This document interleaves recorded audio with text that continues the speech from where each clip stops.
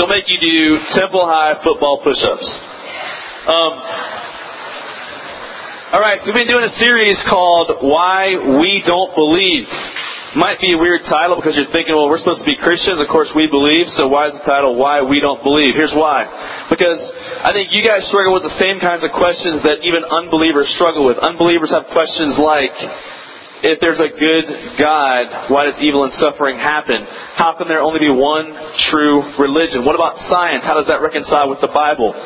There are all kinds of questions people have that keep them from faith. In the same way there are questions, I think Christians have those same questions. So we're exploring these many questions throughout this series. Throughout the fall, we'll be doing a question each week. And so today the question is, how can a good God allow suffering? I think a very relevant question for probably what many of you all are going through even right now.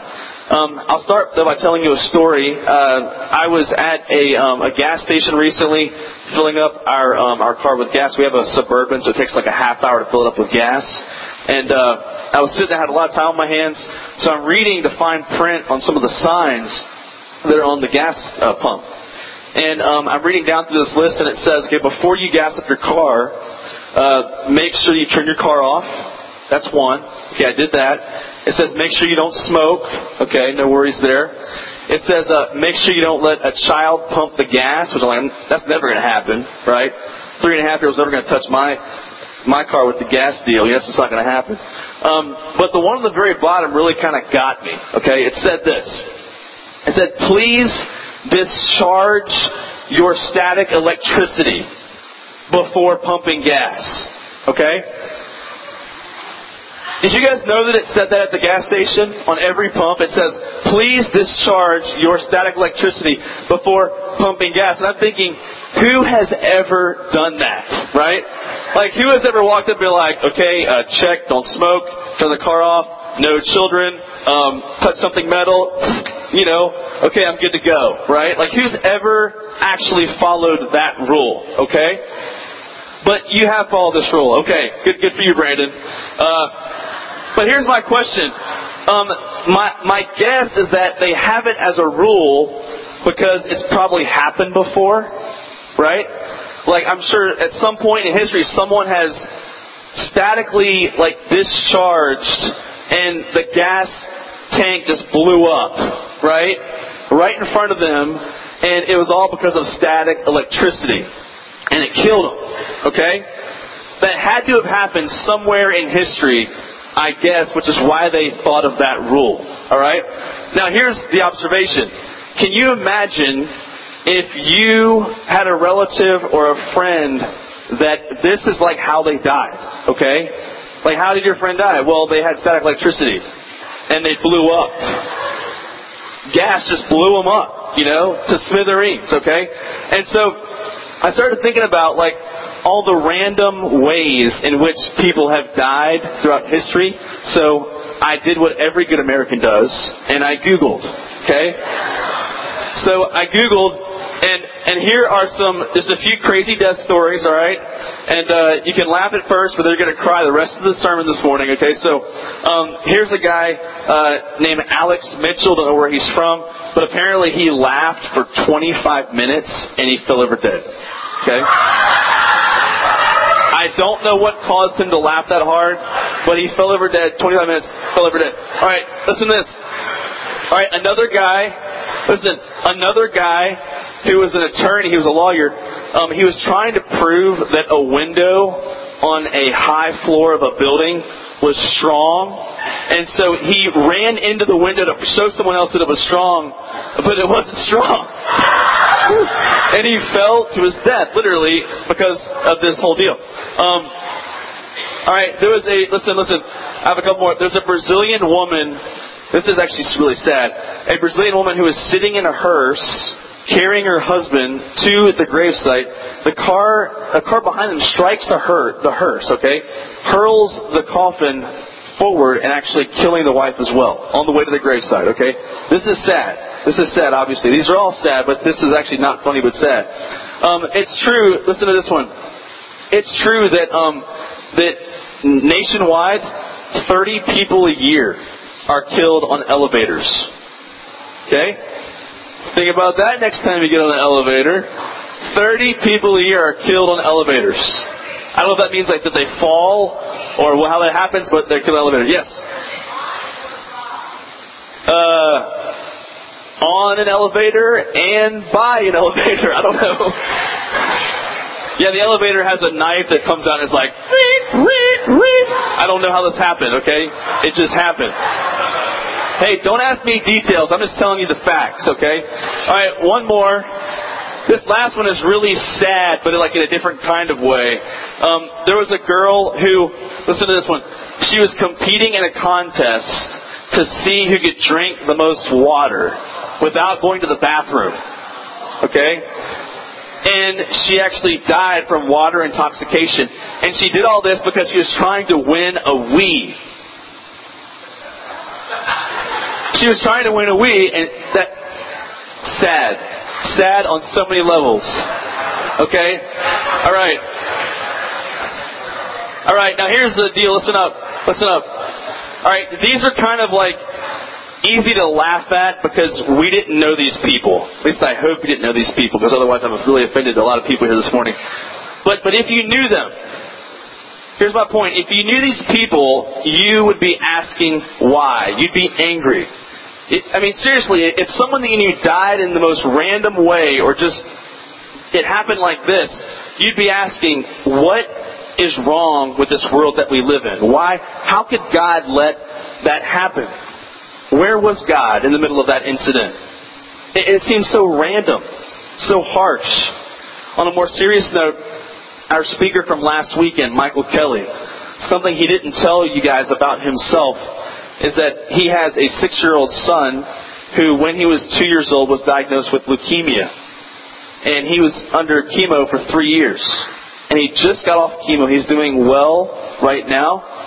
And they're just praying and trusting God. I mean, 6 years old. He's got 3 kids. This is his oldest kid.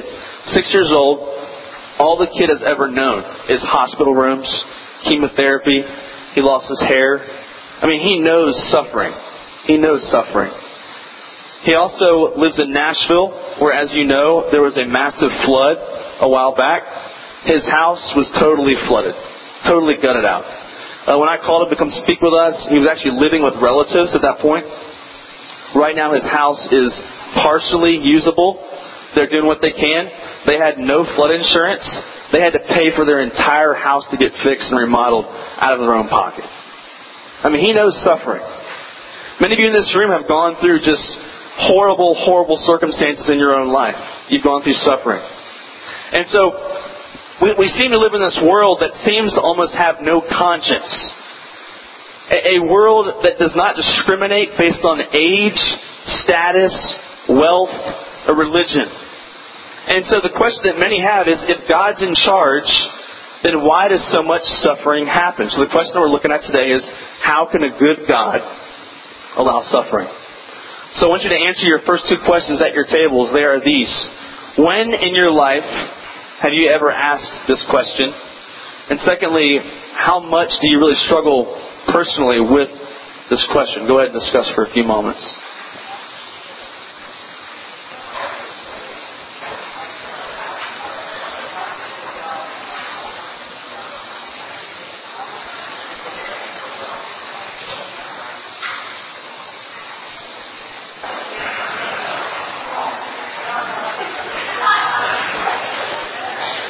I want to read you a couple of quotes from people that have struggled similarly with this question.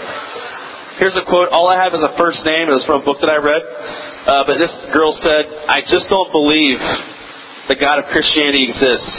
God allows terrible suffering in the world, so He might be either all-powerful but not good enough to end evil and suffering, or else He might be all good but not powerful enough to end evil and suffering. Either way, the all-good, all-powerful God of the Bible could not exist. Someone else said, I won't believe in a God who allows suffering. Even if he, she, or it exists. Maybe God exists, maybe not. But if He does, He can't be trusted. You may have felt that way before as well. Recently, my son, who's 3.5, we're walking down the street. on a walk. My wife and I and him are walking. We're pushing our new baby in the stroller. And Landon's at the age now where he likes to ask lots and lots of questions. And he's actually stumping us now. We're like, I'm not sure I know that answer to that question. Let me get back to you on that, son. He's asking us questions that I'm sitting there going, I never thought of that before, you know. And anyway, things like, well, this is an example of, this isn't a question I can answer, of course, but it's a question that is very deep in his little world. We're walking along on the street. He'll look at everything. He'll go, Daddy, who made the trees? And I'm like, well, God did, son. Daddy, who made the grass? Well, that was God too. Then he goes, Daddy, who made the mailboxes? And I'm like, well, that's a little more complex. God made people and gave them the ability to take things out of the earth and mold them into mailboxes.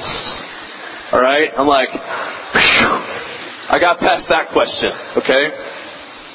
Then he asked the question, walking along on the road, and he looks down at the asphalt, the pavement on the road, and he goes, Daddy, who made those cracks? And I'm going, okay. I'm starting to squirm like, alright, how do I explain this to a 3.5-year-old? He made the cracks. Alright, well, you see, son, I can put it very simply for you. In God's sovereignty, He allowed the cracks, but didn't actually cause the cracks. So, you could say that God didn't create them, but He allowed them. Okay?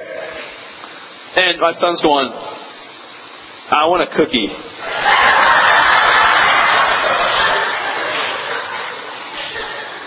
So, but as you think about the question of evil, it's very profound how at such an early age, he sees things that are wrong. There's a crack that shouldn't be there. Why is that there? Who made that? Did God make that too? I think the question is very profound when you think about it because it's a very relevant question. If there is all this evil and suffering in the world, cracks as it were, then who allowed the cracks? Who made the cracks? And it's a question that stumped many people and keep many from faith because they blame God for those things. And the question is relevant because their question is, well, if God's all powerful, He created everything, then who made the cracks? Our lives, our world has cracks in it. Evil and suffering is everywhere. You can't avoid it. So how do we handle it? Look at James chapter 1. Turn to James chapter 1. We're going to stay in just these little 8 verses today. James chapter 1, verses 1 through 8. And if you don't know where James is located, it's just after Hebrews. If you don't know where Hebrews is located, I can't help you. Sorry. Turn to James chapter 1, and we'll read this together. I'm going to ask you guys a lot of questions this morning for discussion over this passage, so be ready. James chapter 1, verses 1 through 8. Here's what it says. James, a servant of God and of the Lord Jesus Christ, to the 12 tribes scattered among the nations. Greetings, he says. Consider it pure joy, my brothers, whenever you face trials of many kinds, because you know that the testing of your faith develops perseverance. Perseverance must finish its work so that you may be mature and complete, not lacking anything. If any of you lacks wisdom, he should ask God, who gives generously to all without finding fault, and it will be given to him. But when he asks, he must believe and not doubt, because he who doubts is like a wave of the sea, blown and tossed by the wind. That man should not think he will receive anything from the Lord. He is a double-minded man, unstable in all he does. The next 3 questions, 3, 4, and 5. First of all, who wrote this? What do you know about him? Number 4, who is he writing to? What do you know about their situation? Number 5, what do you think James means when he says to consider it pure joy when facing suffering? And what's the difference between happiness and joy? Go ahead and discuss.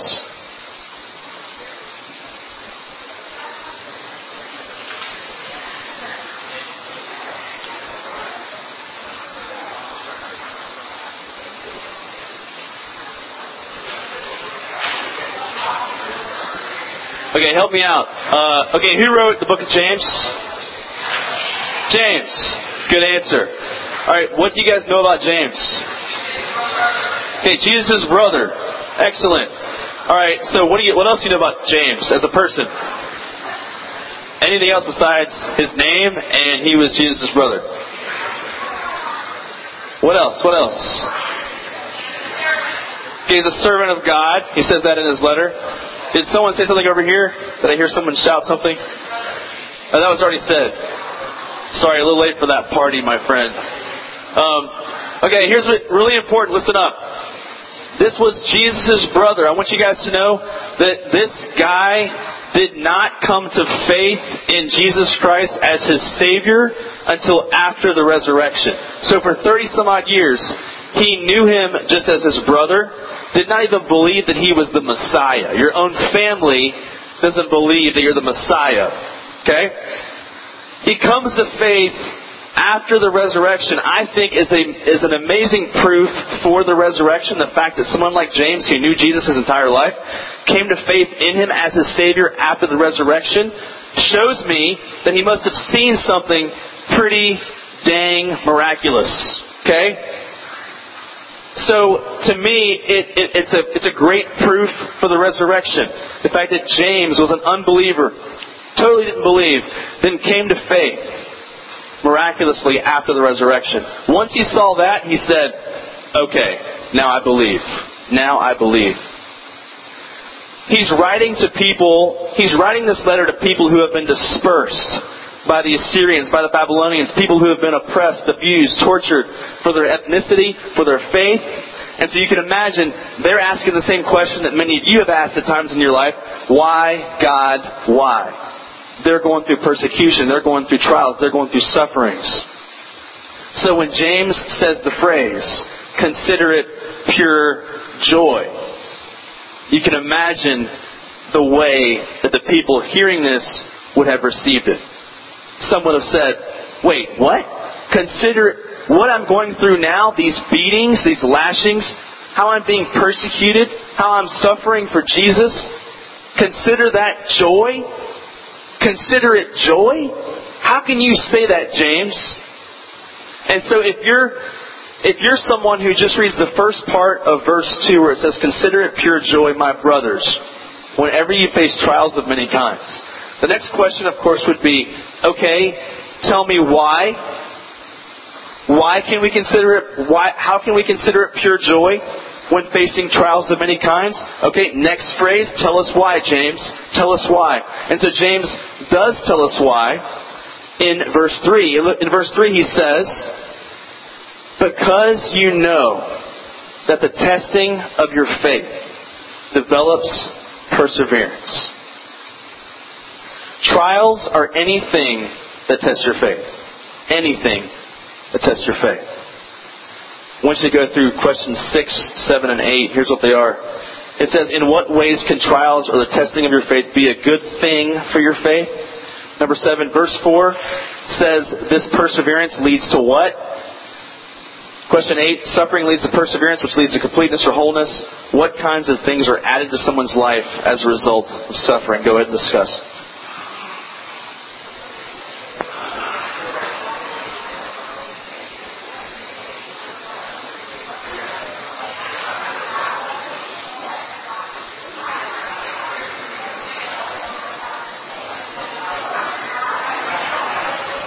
Okay, I know you're still discussing some of these. I want to take a couple of these and address from the front before we move on to the next main point. The 6th question was, in what ways can trials or testing of your faith be a good thing for your faith?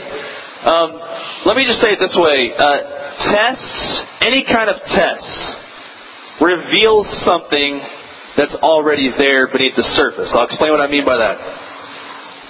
The test that you take in school, whether you want to admit it or not, they reveal intelligence or ignorance. Right? They reveal something that is beneath the surface.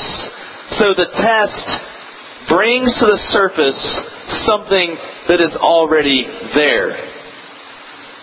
Okay? So here's what suffering does.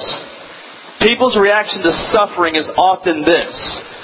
I was going through life, I had a great walk with God, me and God were great, and then this suffering thing happened, and then I changed because God did this to me. Let me put forth to you the idea that you didn't change when that suffering took place. That thing inside your heart was already there. And the suffering brought it to the surface. The test brought that thing to the surface. So if you're rebellious against God after you've suffered, after you've experienced suffering of some kind, let me just tell you, that rebellion, the seed of that rebellion was there before you suffered. The suffering brought it to the surface. It was a test. It was a test. I also want to tell you this morning that I think God does that. I think He brings to the surface those kinds of things because now you can repent, right? It's in that moment you can say, okay, God, I was not aware what was really inside my heart until this thing happened. Now I know.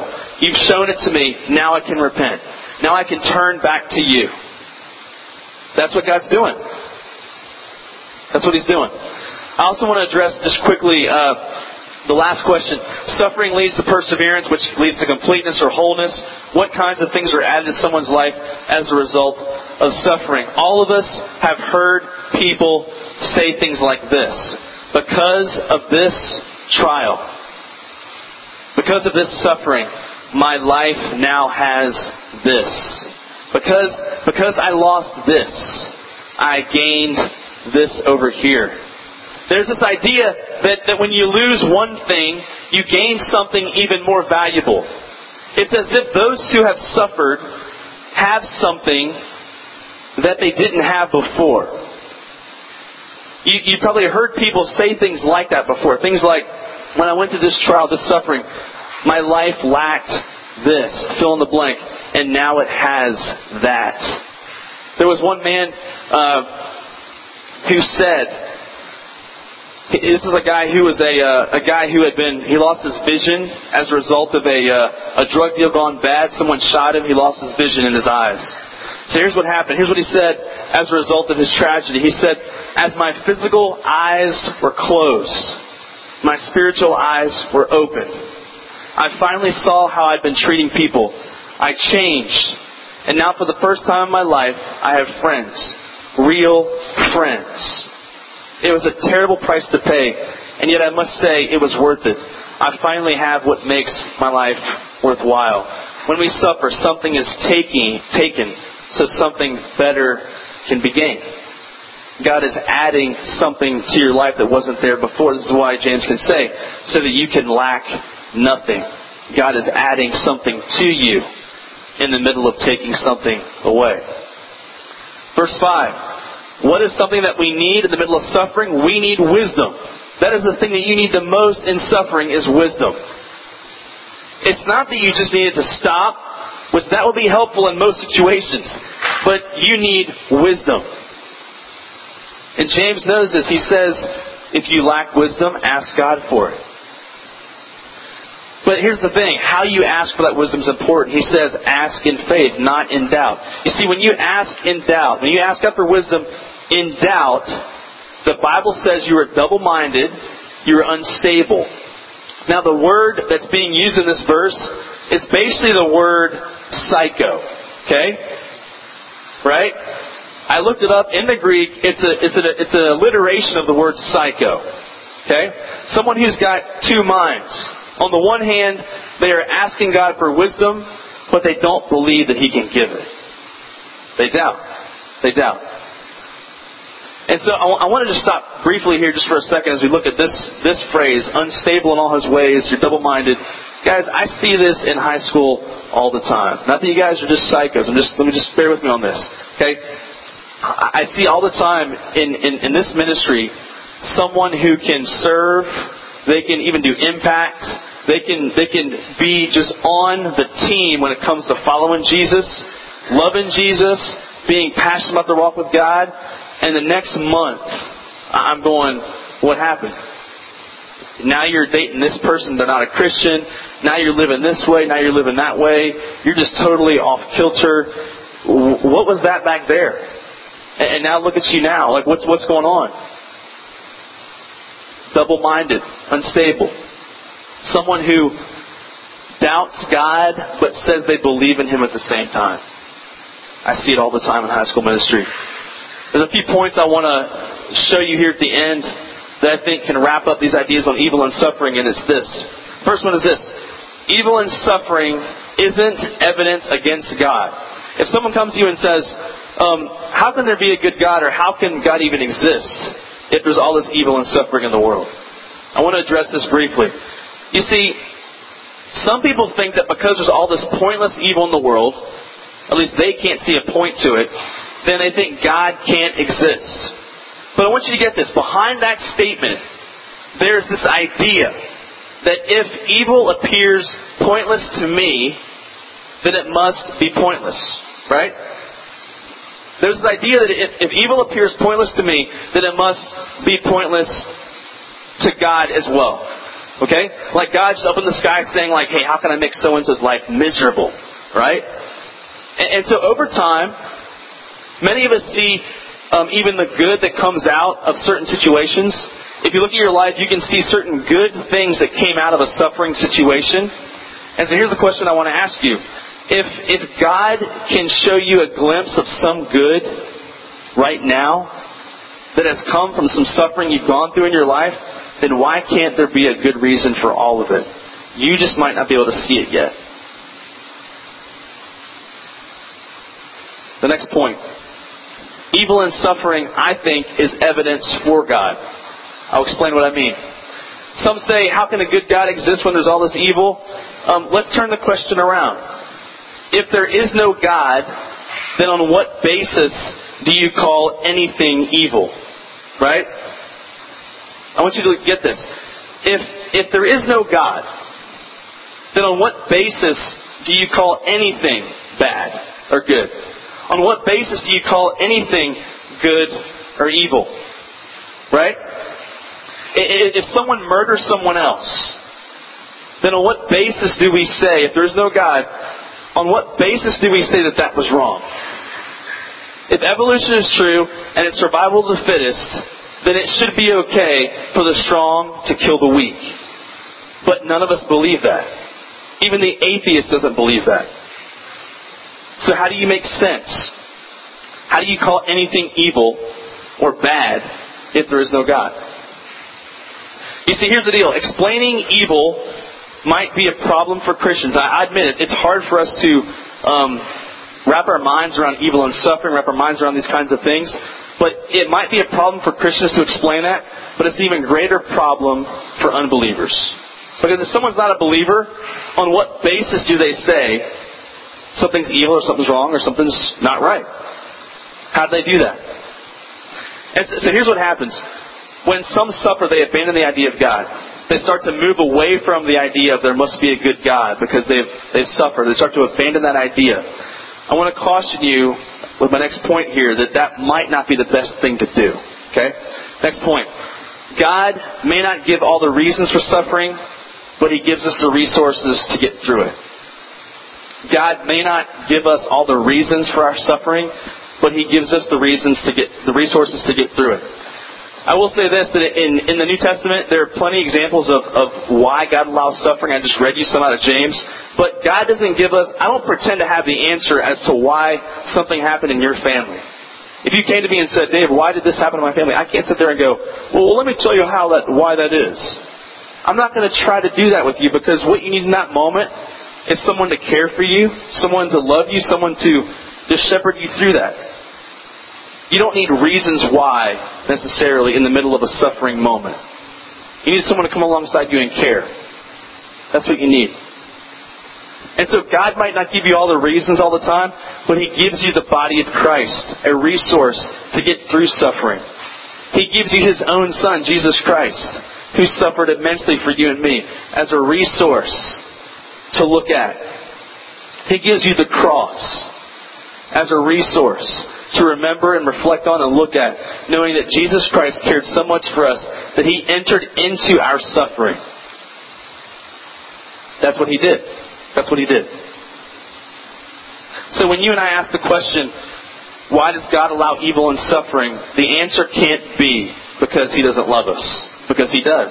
He showed us that at the cross. I want to close out with two quotes for you to think about as you leave today. This one's by a guy named Erwin McManus. He says this: "We should not be surprised that a lifelong journey with God might bring us suffering and hardship.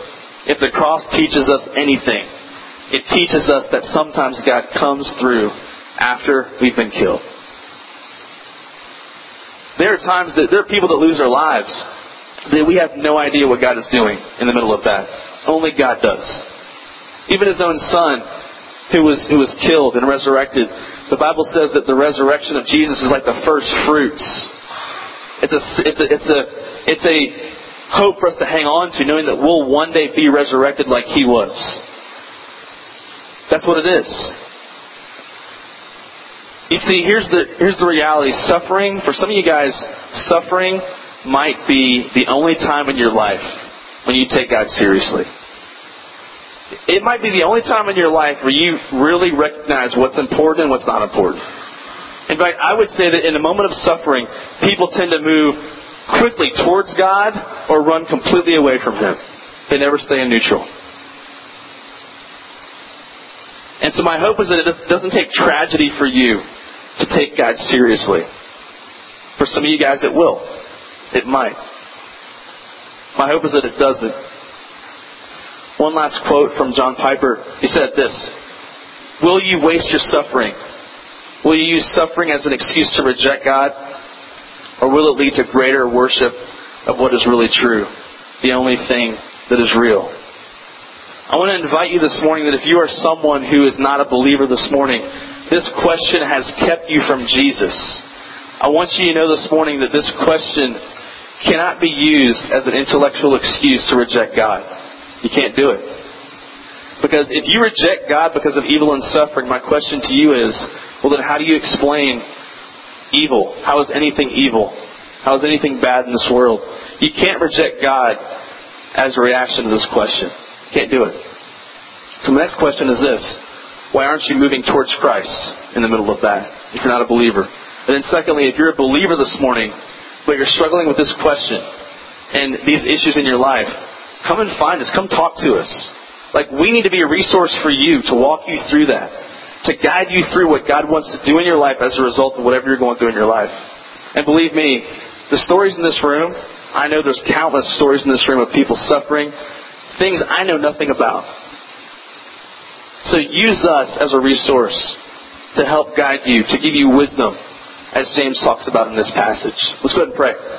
God, thank you so much for being a God that does care enough for us to enter into our suffering through the cross.